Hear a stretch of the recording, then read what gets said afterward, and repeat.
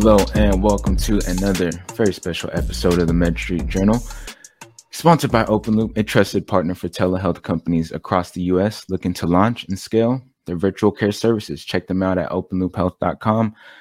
My name is Rodney Hu, your host as always, and today I'm joined by another very special guest, Mr. David Stein. He's the CEO and co-founder of ASH, so I'm excited to have him here and learn about what he's doing in the healthcare space. So with that being said, David, welcome to the podcast. Thank you. Thanks for having me. Yeah, so let's just jump into it. Why don't you give people a brief background of like who you are and how you ended up at ASH and created this company? Absolutely.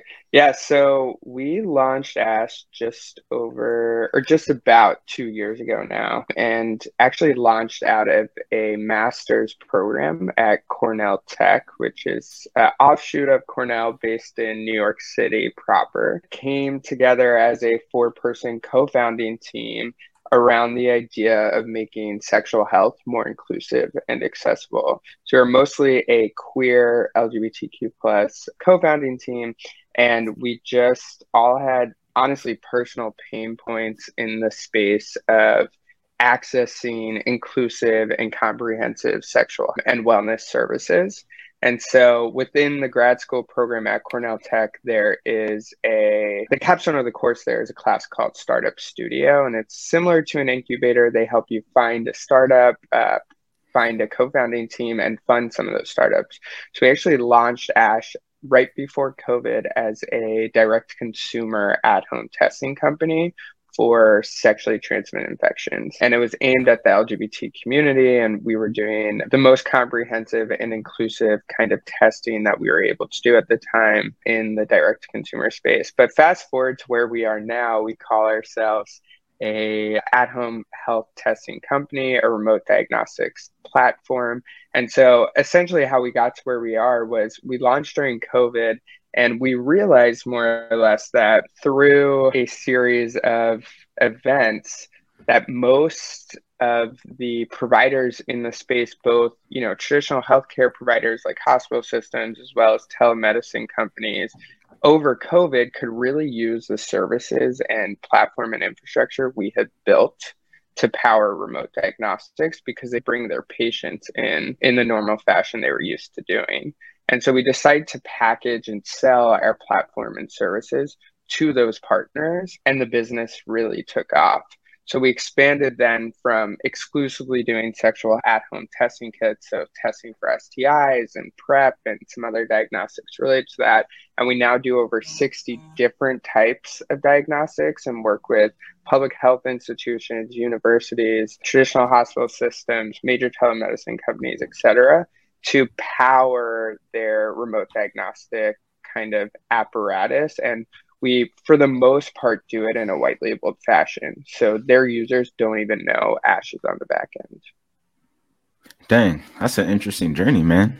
So it's interesting to hear like the foundations and how you guys have been like learning and growing and just been able to stack on your success, but really being able to tackle the problem. And you mentioned how you guys started with the LGBT community. Is that who you guys are still primarily focused on right now?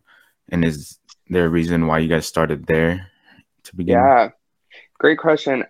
So the reason we started there is just honestly, most of us are queer or LGBTQ plus, and we wanted to help our own communities and make testing more accessible for those communities. But I would say now we don't necessarily target exclusively LGBTQ providers or companies or healthcare verticals that target those communities. However, I would say, I think just naturally, because of the work we do and the people we are, a lot of the companies and partners we work with happen to be LGBTQ servicing companies that help those communities. Yeah. Okay. And so like your guys' actual offering, like people can just go to your website and get this, or do they have to go through a provider, or what sort of pathway do people have to like consume your product? Yeah, great question. So We used to have a direct consumer site where you could come to our website, order a testing kit, and we'd ship it directly to your house. Now we exclusively sell through our partners. So it's a B2B to C model in that sense.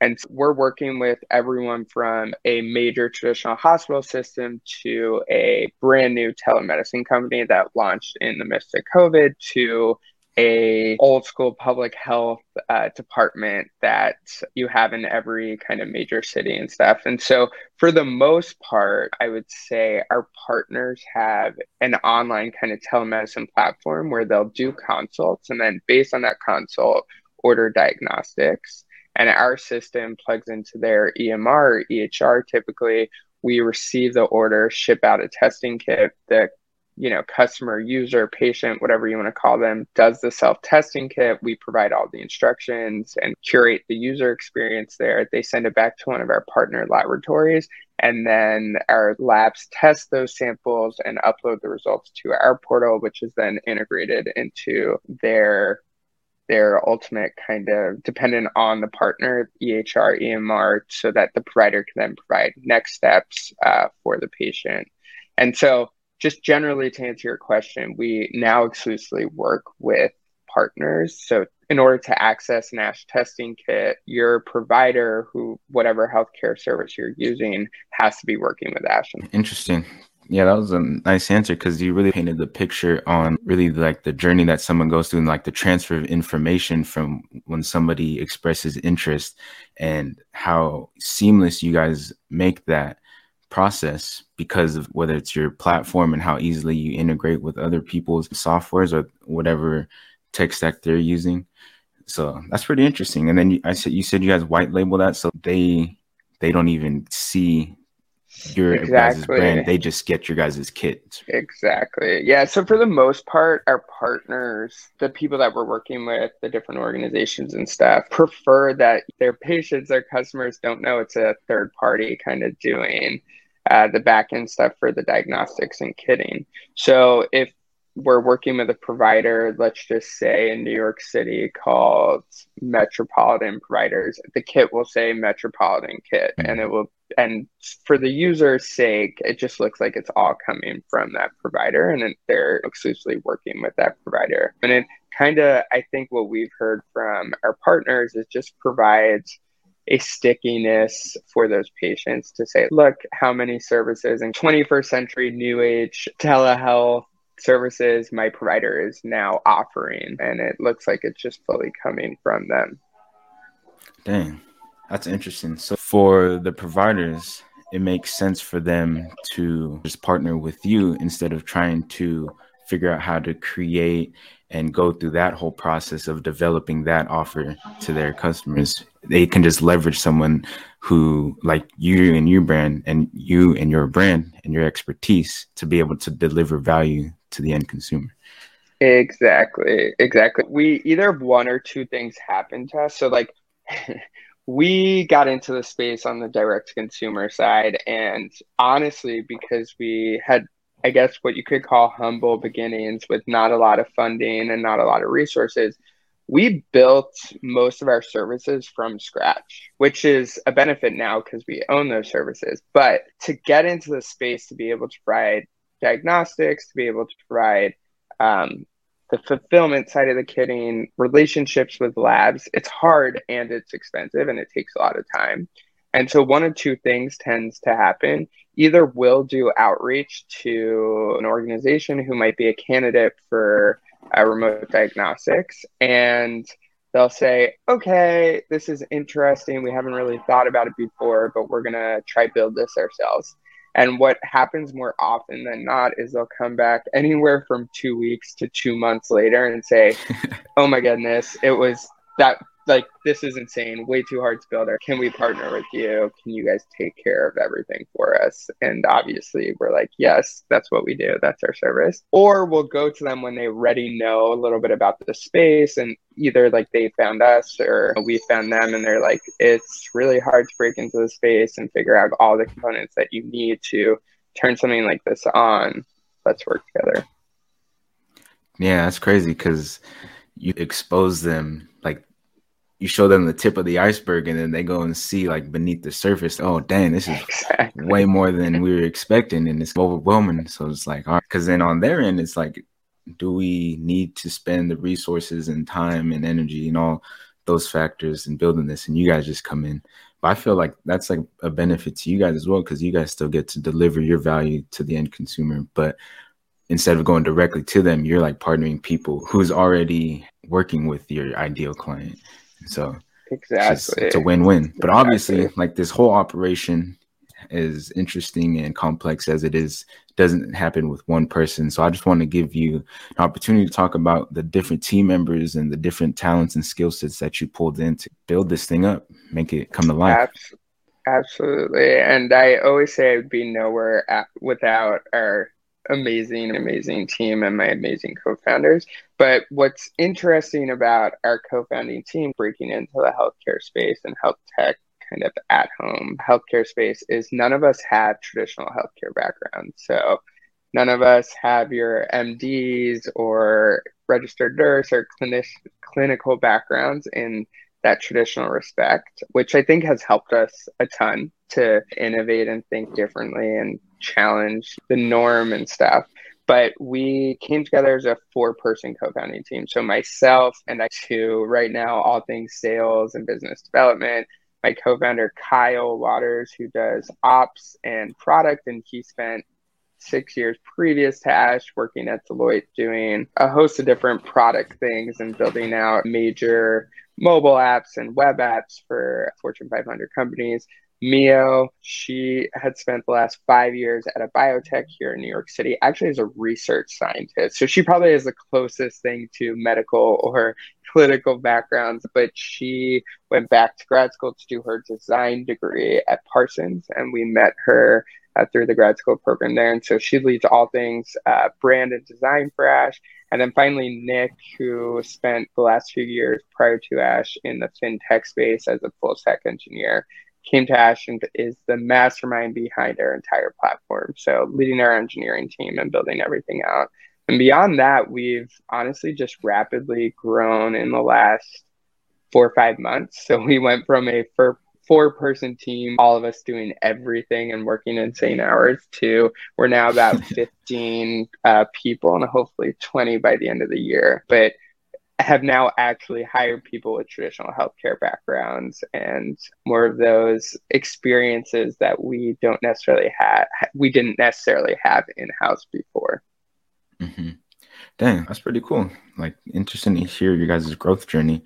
And so like when you like first got started and like you took a risk creating this sort of solution, how did you go about validating that what you were working on was actually a problem that people were interested in solving? Yeah.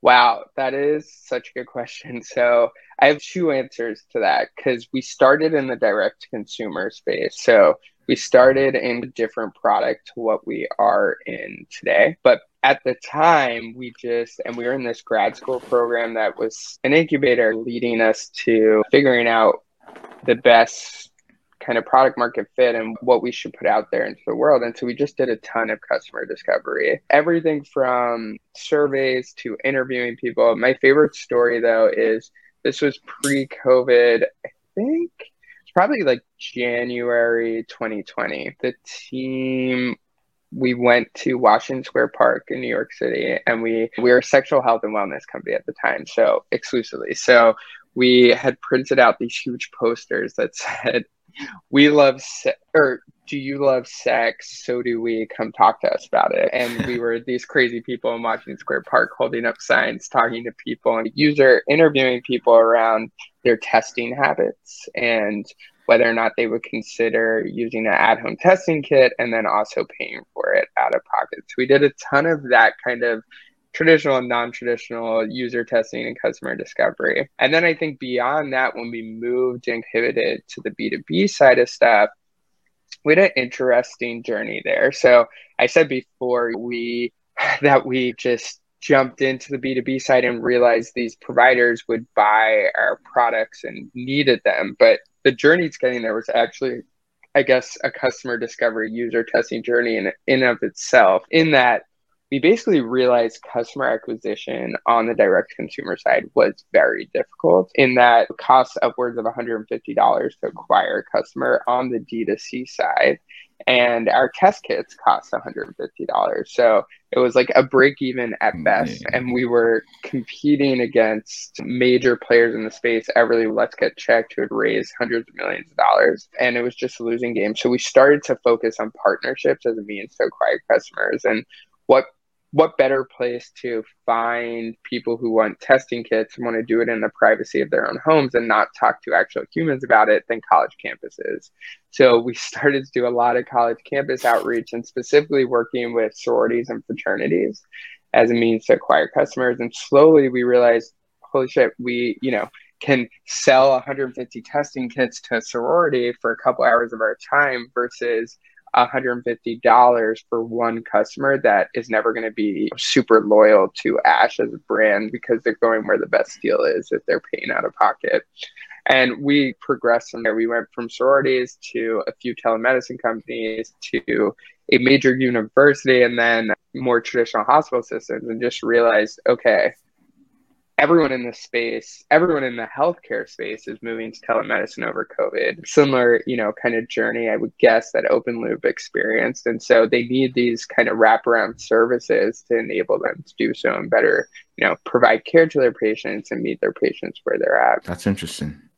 And listening to you talk about that, it makes sense why you guys would go to the B2B side, because it's like the direct to consumer, if you guys like breaking even, it's like that 1-to-1, but if you go to the B2B model, it's like one to many, like each thing that you're spending time and money on, you're leveraging it instead of playing chess, instead of playing checkers, you're playing chess at this point. Every move you make is leveraged. That's interesting. And our favorite kind of, I guess sales pitch to more of those traditional clients was just that we were enabling them to better serve their patients and we weren't competing with them. So all of a sudden COVID, where telemedicine is taking off and these traditional health writers are bearing the brunt of caring for COVID patients, they're also losing revenue and having to make staff cuts and just going through generally a really tough time, and also trying to stay relevant in the telehealth space and keep their kind of patient populations. And so our sales pitch for the most part was to go to them and say, hey, we're not competing with you. We're helping you catch up. We're helping you better serve your patients, and we're helping you make the jump to telehealth through our platform and services. Interesting. I like the mindset of complementing, not competing, because it's a lot more beneficial when you think like win-win situations and stuff like that. But over the past 2 years, you guys have learned, you guys have grown, you have a team, you have the infrastructure to be able to provide value. But what sort of problems are you guys experiencing now that you're trying to tackle and overcome? Yeah. Great question.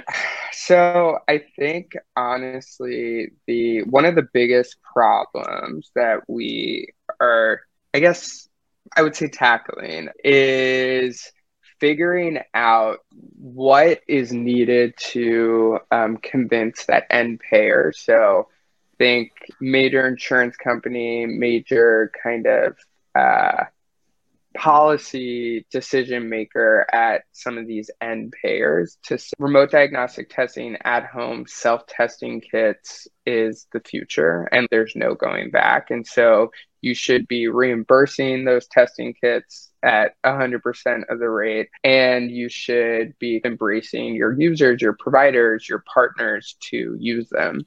And the reason is because we see on average the adherence to actually getting tested, be it for whatever your provider is ordering a test for, is much higher when we send a test kit to someone's house than when we ask them to go to Quest or LabCorp or in-person blood draw and, make an appointment, show up to that appointment, get there, take time off work to do. And so it's just a no-brainer across the board. And that actually, if you can test people more frequently, and I think this is a lesson learned across the board through COVID all around the world, if you can test people more frequently, understand kind of the data points that you need to provide care and prevent a long-term issues, to put it as broadly as possible, it's actually long-term cheaper to test more frequently than it is to avoid that on the short term and say, okay, we don't need to test people as frequently or as much as one would think. So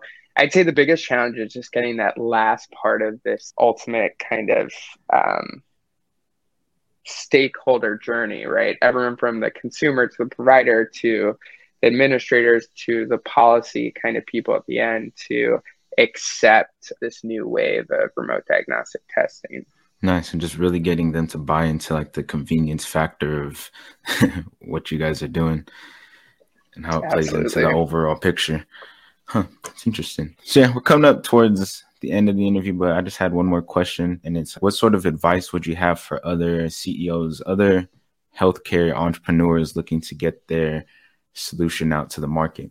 Yeah, that is a great question. I would say what keeps our team going, truthfully, through all the ups and downs. And in the last year, we've experienced a lot of success and good things, but it's honestly constantly a roller coaster. But the best piece of advice is just working on, and it's not novel by any means, but working on something that you're really passionate about from a personal standpoint. And so we came into this space because we were like, it is hard to go and find STI testing, even in a major metropolitan city like New York, if you're a queer person, or not even a queer person, but if you're anyone. And so how do we make that more accessible and more inclusive?